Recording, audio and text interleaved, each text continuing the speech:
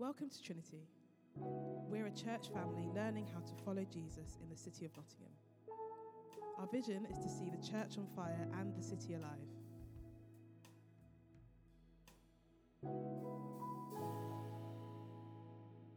Well, good morning, everyone. My name is Amy. Jonny and I are married. If you are new here and you have no idea who we are, that's who I am.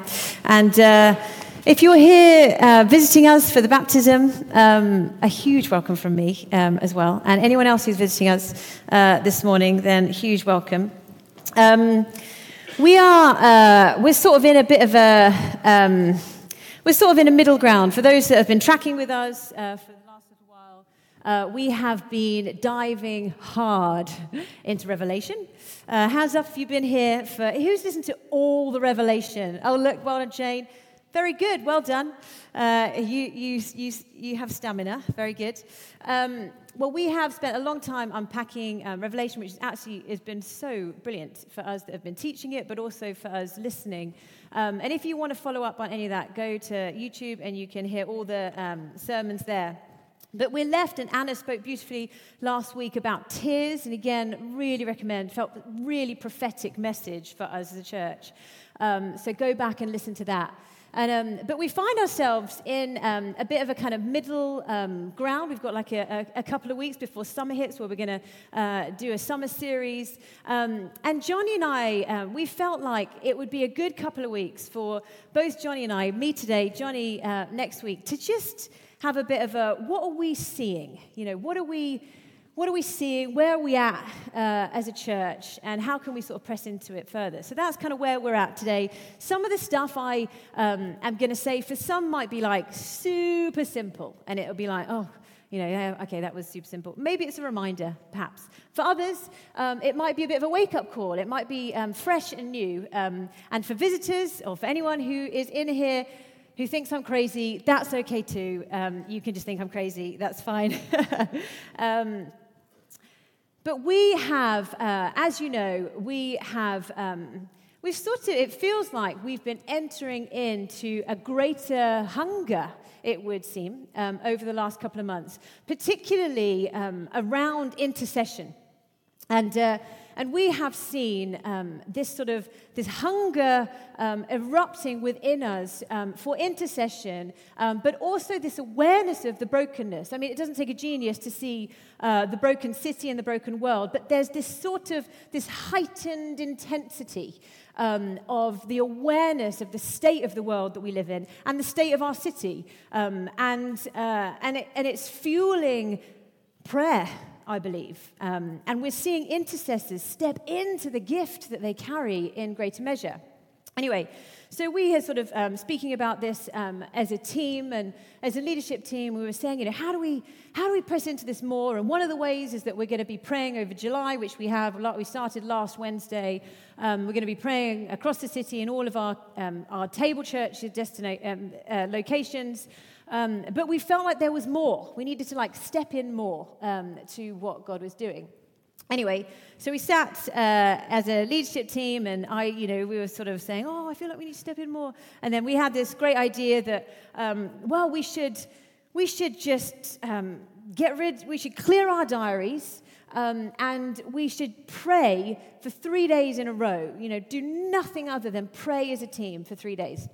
Anyway, we were all like, yeah, such a good idea, let's do that. And then we were like, okay, well, let's look at our diaries and see, you know, when we can fit in 3 days of prayer. And it was hilarious. And this is humbly speaking to you, but we were like, oh, we can't do it. Oh, we can't do it then because we've got that meeting. Or, oh, we can't do it then because that's going to knock on to that. And literally we're going through the diary. And then we suddenly woke up and we were like, what on earth are we doing?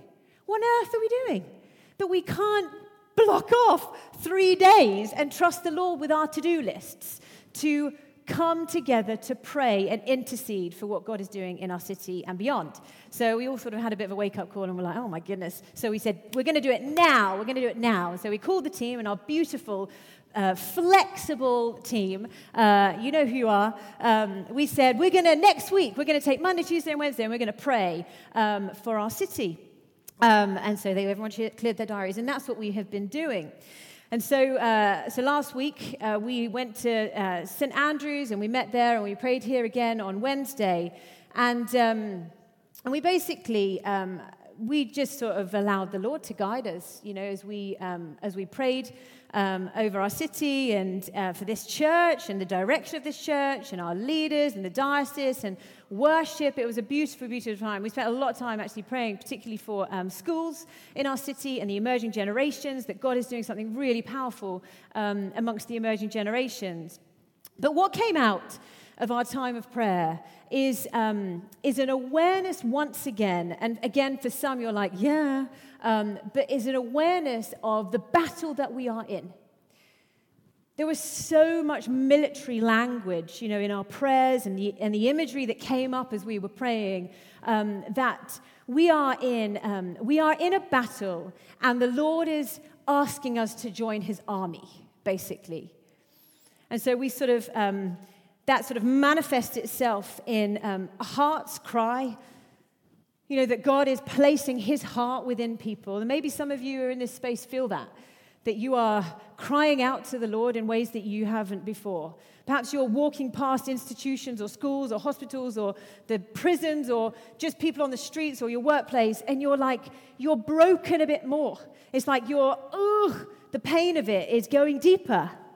I believe that's what the Lord is doing within us. He's putting a cry of intercession within our hearts because we are in a battle.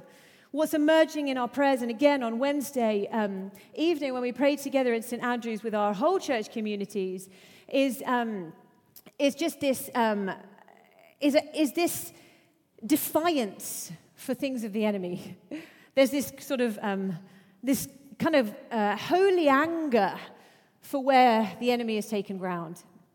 And voices are being released within our community. People who barely say a word are coming out with these amazing prayers. It's yes, release the voices in intercession. It's amazing what the Lord is doing. Anyway, all that to say, what we feel really clearly is God, He has been and is preparing an army for war. And so what I want to sort of frame in the next 10 minutes is firstly, what battle are we in? For some that are like, what on earth is she going on about? What battle are we in? Who are we fighting? Who's the army? Who is the army? How do we fight? And what are the weapons? Do you think that's going to be 10 minutes? Yeah. Johnny's like, crack on. Okay, I'm going. Okay, so firstly then, what's the battle? What is the battle we're in and who are we fighting? Okay, it's saber red. Ephesians 6, verse 12. If you want to open up, we're going to sort of camp there a little bit. Ephesians 6, verse 12. For our struggle is not against flesh and blood, but against the rulers, against the authorities, against the powers of this dark world, and against the spiritual forces of evil in the heavenly realms. Obviously, we see evil in flesh and blood. It doesn't take a lot to see it, as I said, around us, all the pain and the misery and the despair and the oppression around us in our world and city. However, what I want us to get this morning, and again, I know some of you are already on this page, I really want us to get that this isn't merely flesh and blood. It isn't merely flesh and blood. It's not just what we can see going on with our eyes. And the origins of this, again, Genesis 1, God creates, doesn't He? He creates a beautiful, ordered reality out of chaos. He creates it out of chaos. And He creates it where life can flourish. And He appoints humans to be His representatives. He appoints us to rule and to look after His good world. And He says it's good. He says humans are very good. He marks it with His approval. And then we see, don't we, as we read on in Genesis 3, that we see there's a snake creature that comes into the story, and this creature is in a state of rebellion against its creator. And this creature's mission is basically to destroy and ruin God's good world for all other creatures. And so long story short, because it's another sermon, humans fall into this temptation of this creature, this snake creature, in the temptation to be like God. You can be like God, knowing good and evil. You can have all the power. And they fall into that temptation. They eat this fruit. And from that moment, darkness and sin enter in to the human heart. Spiritual darkness in that moment takes a grip.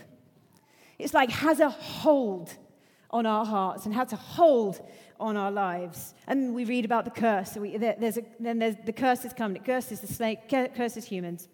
And we're all basically kicked out of the garden, how the story goes. And then what we see then as we read through the scriptures is that there is evil then at work throughout the scriptures. There's evil at work behind the scenes, behind the natural, basically spreading evil in us and the world, through our personal lives, through families, through relationships, through power structures, all of it. Basically, spiritual evil is involved in anything to bring the world back into the chaos, to bring the world back into darkness, back into corruption. And I don't know whether any of you have heard of the Bible Project. I'm sure you have. But I love it, absolutely love the Bible Project. I think Tim Mackey, who heads it up, has got a very humble spirit, and with his ridiculous mind, it's such a beautiful, it's a beautiful tool, I think, for his church, for the Lord's church.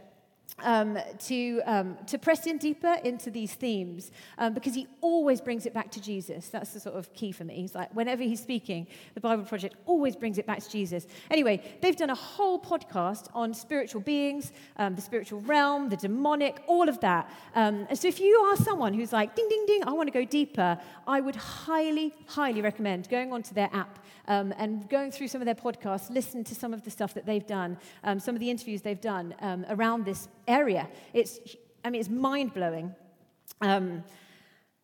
Okay, so sin entered the world, bringing back to corruption and darkness. And we know the story, for those that know and are familiar with the story, that although this has happened, the rest of the Bible is God's relentless mercy, his relentless mercy to bring us back to himself by ultimately conquering this grip, by defeating the grip of evil that it has on our lives and through our lives. And he does this through Jesus' life, death, and resurrection.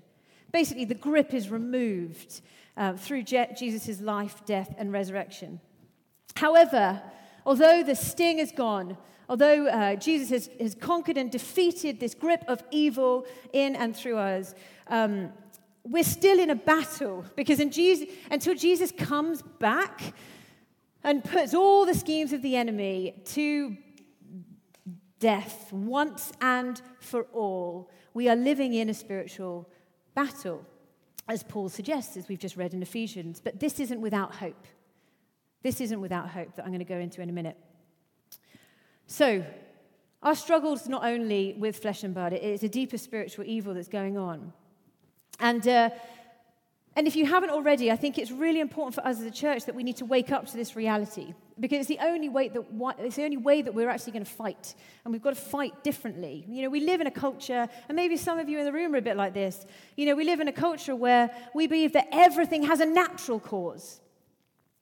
All the problems and the suffering and the pain of the world, they're social, or they're scientific or natural. Perhaps it's all economic or political. And then what that leads us to is we basically begin to blame these things as the root of evil. And they're not the root of evil. Sure, they're manifestations, and evil is involved in them, but it's not the root of evil, which in turn basically means that then we think, if it's all natural, if we think we then have the ability to fix. We think we have, in our own strength, the ability to solve these big problems in our world. Or honestly, we fall into despair because it's just too grim. We fall into despair and we don't think there's any way out. It's just too pervasive. How can we live like this anymore? Perhaps you're in one of those camps. But the idea that we humans can fix this root of spiritual evil or think up solutions to solve darkness is just wearing thin. And we're feeling it. It's wearing thin. And quite often as we, in our strength, try and fix it or solve it or do what we can do without submitting to the Lord, in some ways we cause more pain and we cause more destruction in our own efforts to try. We can't fight a spiritual battle in the natural. And I was woken to this a few years ago, and I've got quite a decent understanding of the enemy's tactics and schemes in my own life. I've battled lies of the enemy and ways in which he's held me back and all of that. And so I'm familiar with how the enemy works. But I was having a conversation with Steve Richardson, who came here, I think last week. Was it last week? 2 weeks ago. And anyway, I was in a conversation with him the time he came before. And I was sharing, he was asking about my heart. And I was sharing my heart's cry for women.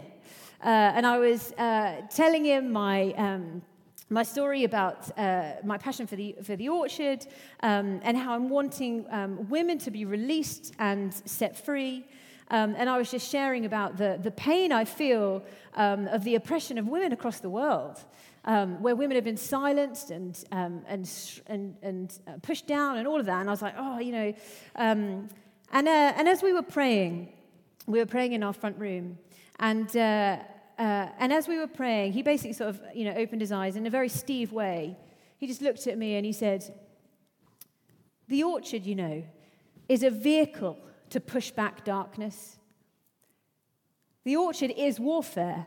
And we've shared that in the orchard before because Rachel shared it in one of her sermons too. But in that moment, a fire went in my belly.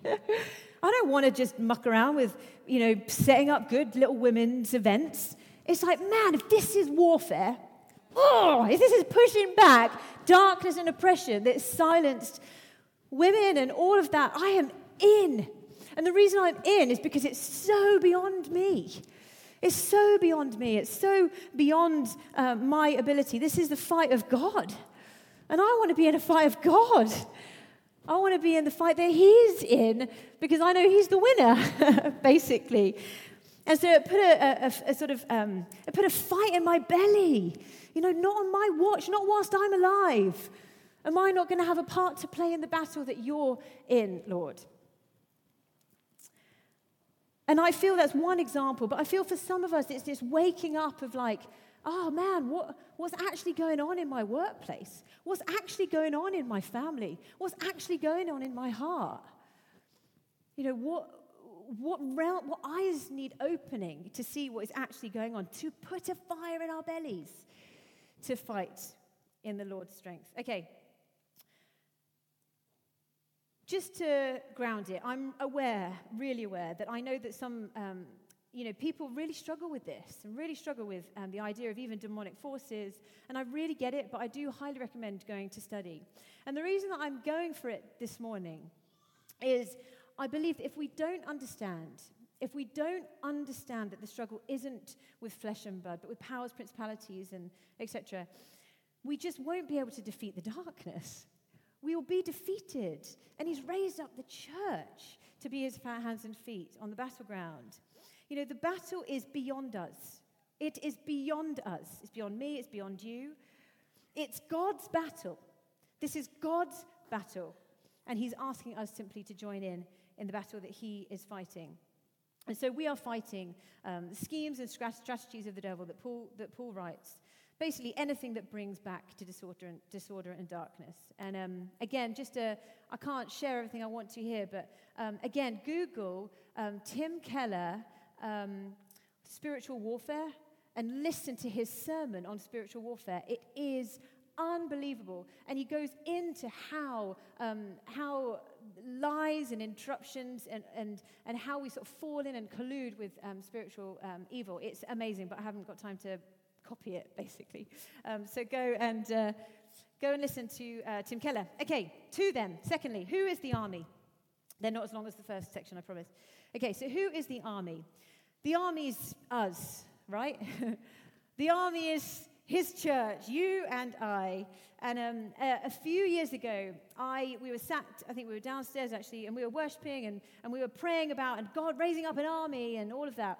And I was like, yeah. And I felt like the Lord saying, yeah, I am raising up an army, Amy, but I'm raising up a weak army. And I was like, oh, a weak army, Lord.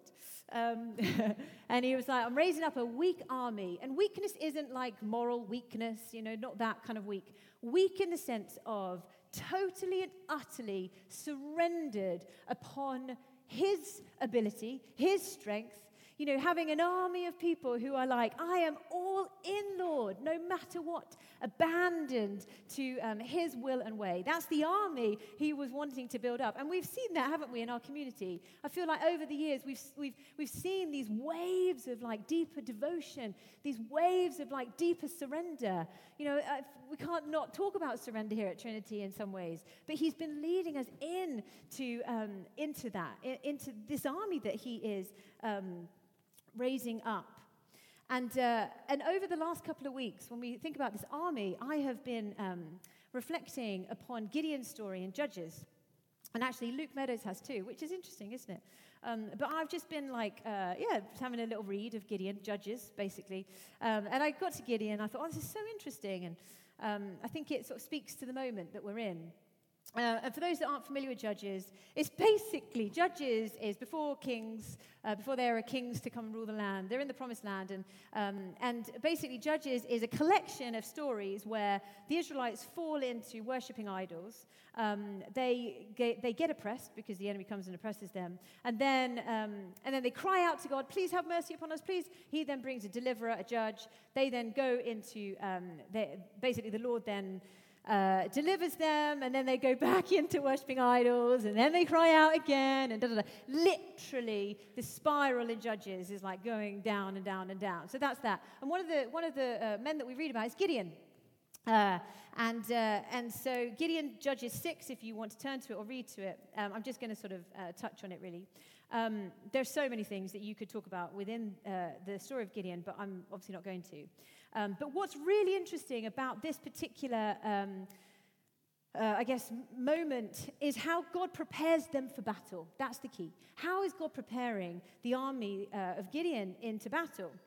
And we read that Gideon basically is appointed by God, and he meets this angel, and he keeps saying, is it you that can I test you one more time? Are you sure it's you speaking, God? Can you sort of like puts the fleece out and all that stuff. I have massive sympathy, by the way, for Gideon, because I'm like, are you sure, Lord? Give me another sign. Always. But that's what he does. So he's asking God constantly for signs that is him. Anyway, Gideon then builds this massive army. Massive army full of, many, many men. And what's really interesting is God's response.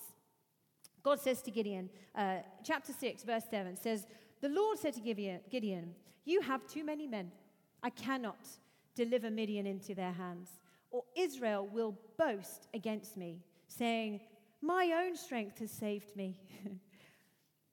God's not having it. God's not having the big army, is he? And so what he does then in the book of Gideon, in the story of Gideon, is he then strips the army back by 22,000 men to start with, because he says that, basically he says, who's trembling with fear? Okay, let's get rid of those. I want I need people who are trusting that I can deliver them. The fearless. And then there's still too many, so it's still too many. And so he does this, he basically says to take the men to the water and see how they drink, and some people, sort of kneel down to take the water, and other people stand and lap it up, like dogs. I mean, I went down a unbelievable rabbit hole the last few days, reading about why do people lap it up, and why are some people kneeling down? And actually, it's whatever. There are so many multiple ideas of what that is. But some people think that, if you're kneeling down, you're not army ready, so he gets rid of them. Who knows? But anyway, his point is he's stripping back the army. He's stripping back the army because he wants an army that is not in human strength. He doesn't want an army that's in his strength because he's the deliverer. He wants an army that knows he's the deliverer, basically. And so we too then are entering into the battle in his strength. That's all he's asking of us. Will you enter the battle in my ability, in my strength? Because that's the only way it's going to be won. It's the only way it can be defeated is if God is fighting. And so he's raising up an army confident in the Lord. Perhaps some of you in the army right now are feeling stripped back. Or maybe you need stripping back. Where are you utterly reliant upon your own strengths and strategies? And he's like, oh, no thanks. I want you to rely upon my strength and my strategies. Perhaps for you it's less strategy, more prayer. Maybe it's seeking God's strategies for your family, God's strategies for your workplace, God's strategies for the addictions within you.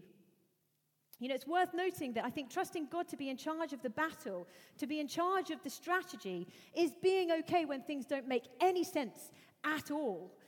And what we read in Gideon is, again, as we get to the end of the story, it's hilarious because they win by a stripped-back, small remnant army, and they win by blowing trumpets, holding glass jars in their hands with torches in and smashing them. It's like that probably wasn't on Gideon's strategic plan, but that was God's strategic plan. And so I think we need to be okay, if we're going to join into his army, be okay with his strategy looking very, very different to our strategies. God's way to battle are not ours, basically. His ways are upside down. Often I'm like, what? You're fighting it with mercy? You're fighting it by washing their feet? What are you doing, Lord? That's not the strategic plan. Come and tear them down. Come and rip apart. And he's like, no. I just need you to trust in my strategies. We were praying for some schools at St. Andrews on Monday, and we were praying for breaking strongholds over schools in our city and really going for it. And one of our team was like, I really feel, and she was being obedient to what she felt, I really feel like we need to get up from our seats and we need to circle the room.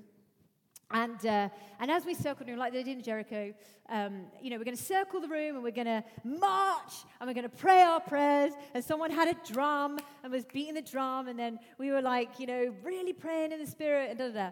And so we were like, okay. So we did as a team and we circled St. Andrews and went, a bit wild, whatever.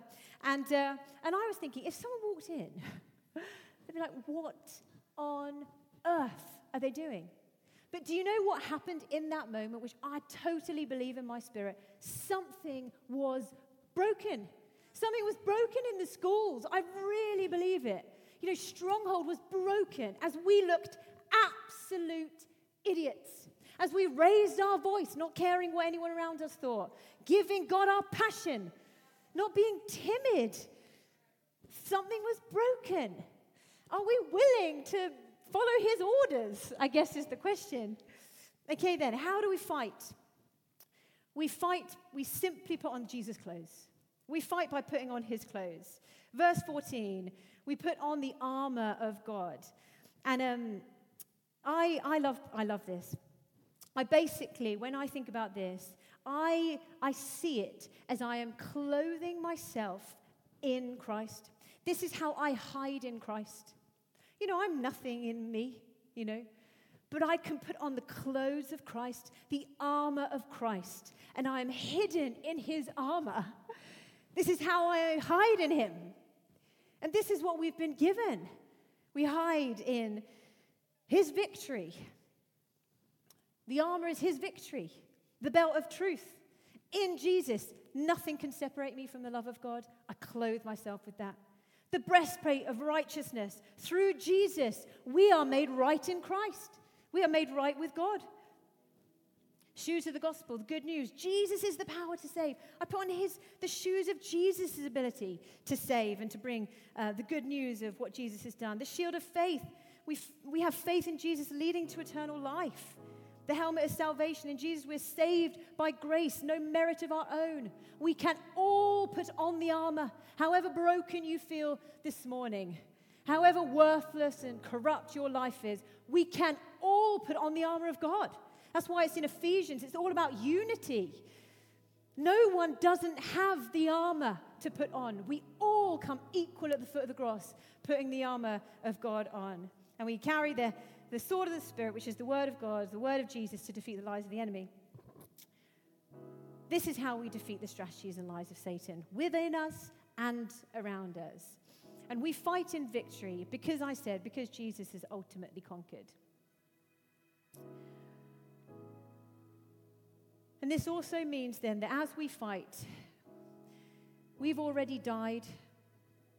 We've already died, and we have risen again with Christ in resurrection. And this makes us fearless. You might not feel it. I don't feel fearless.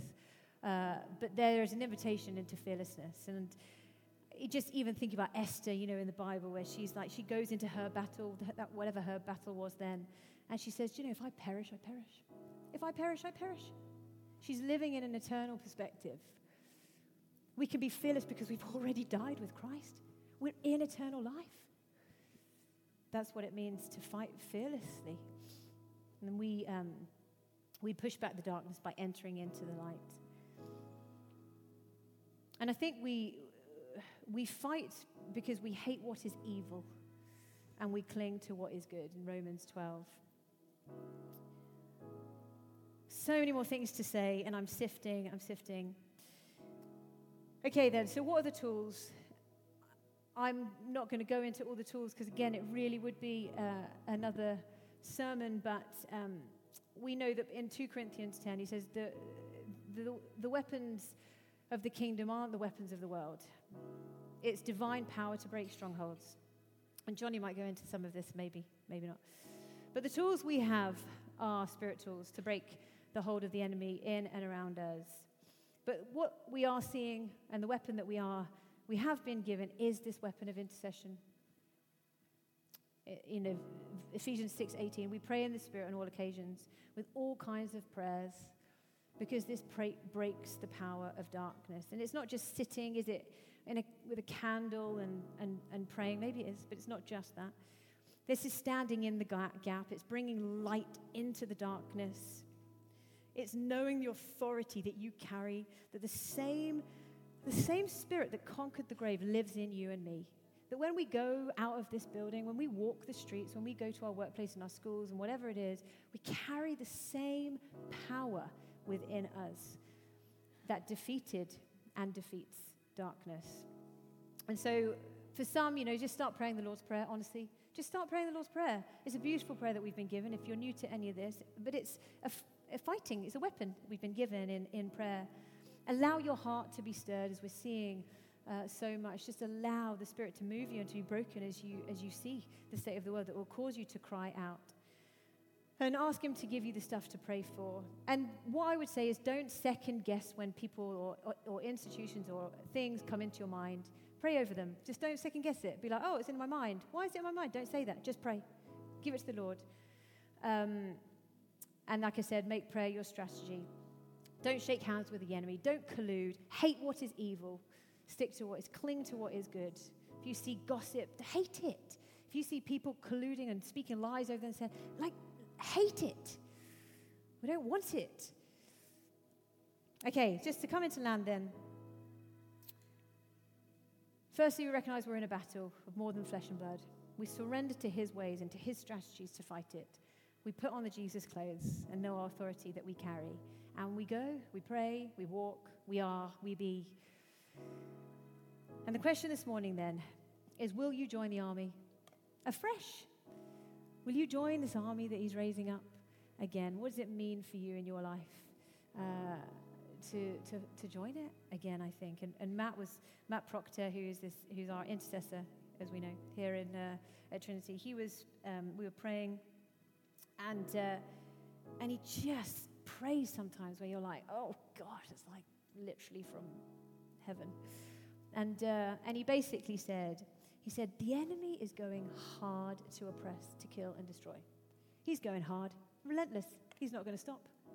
Are we as the church as relentless, as defiant for liberation and for good as Satan is for evil? I was like, oh, I need to go away and think about that. Maybe you need to go and think about that too. But shall we stand and pray?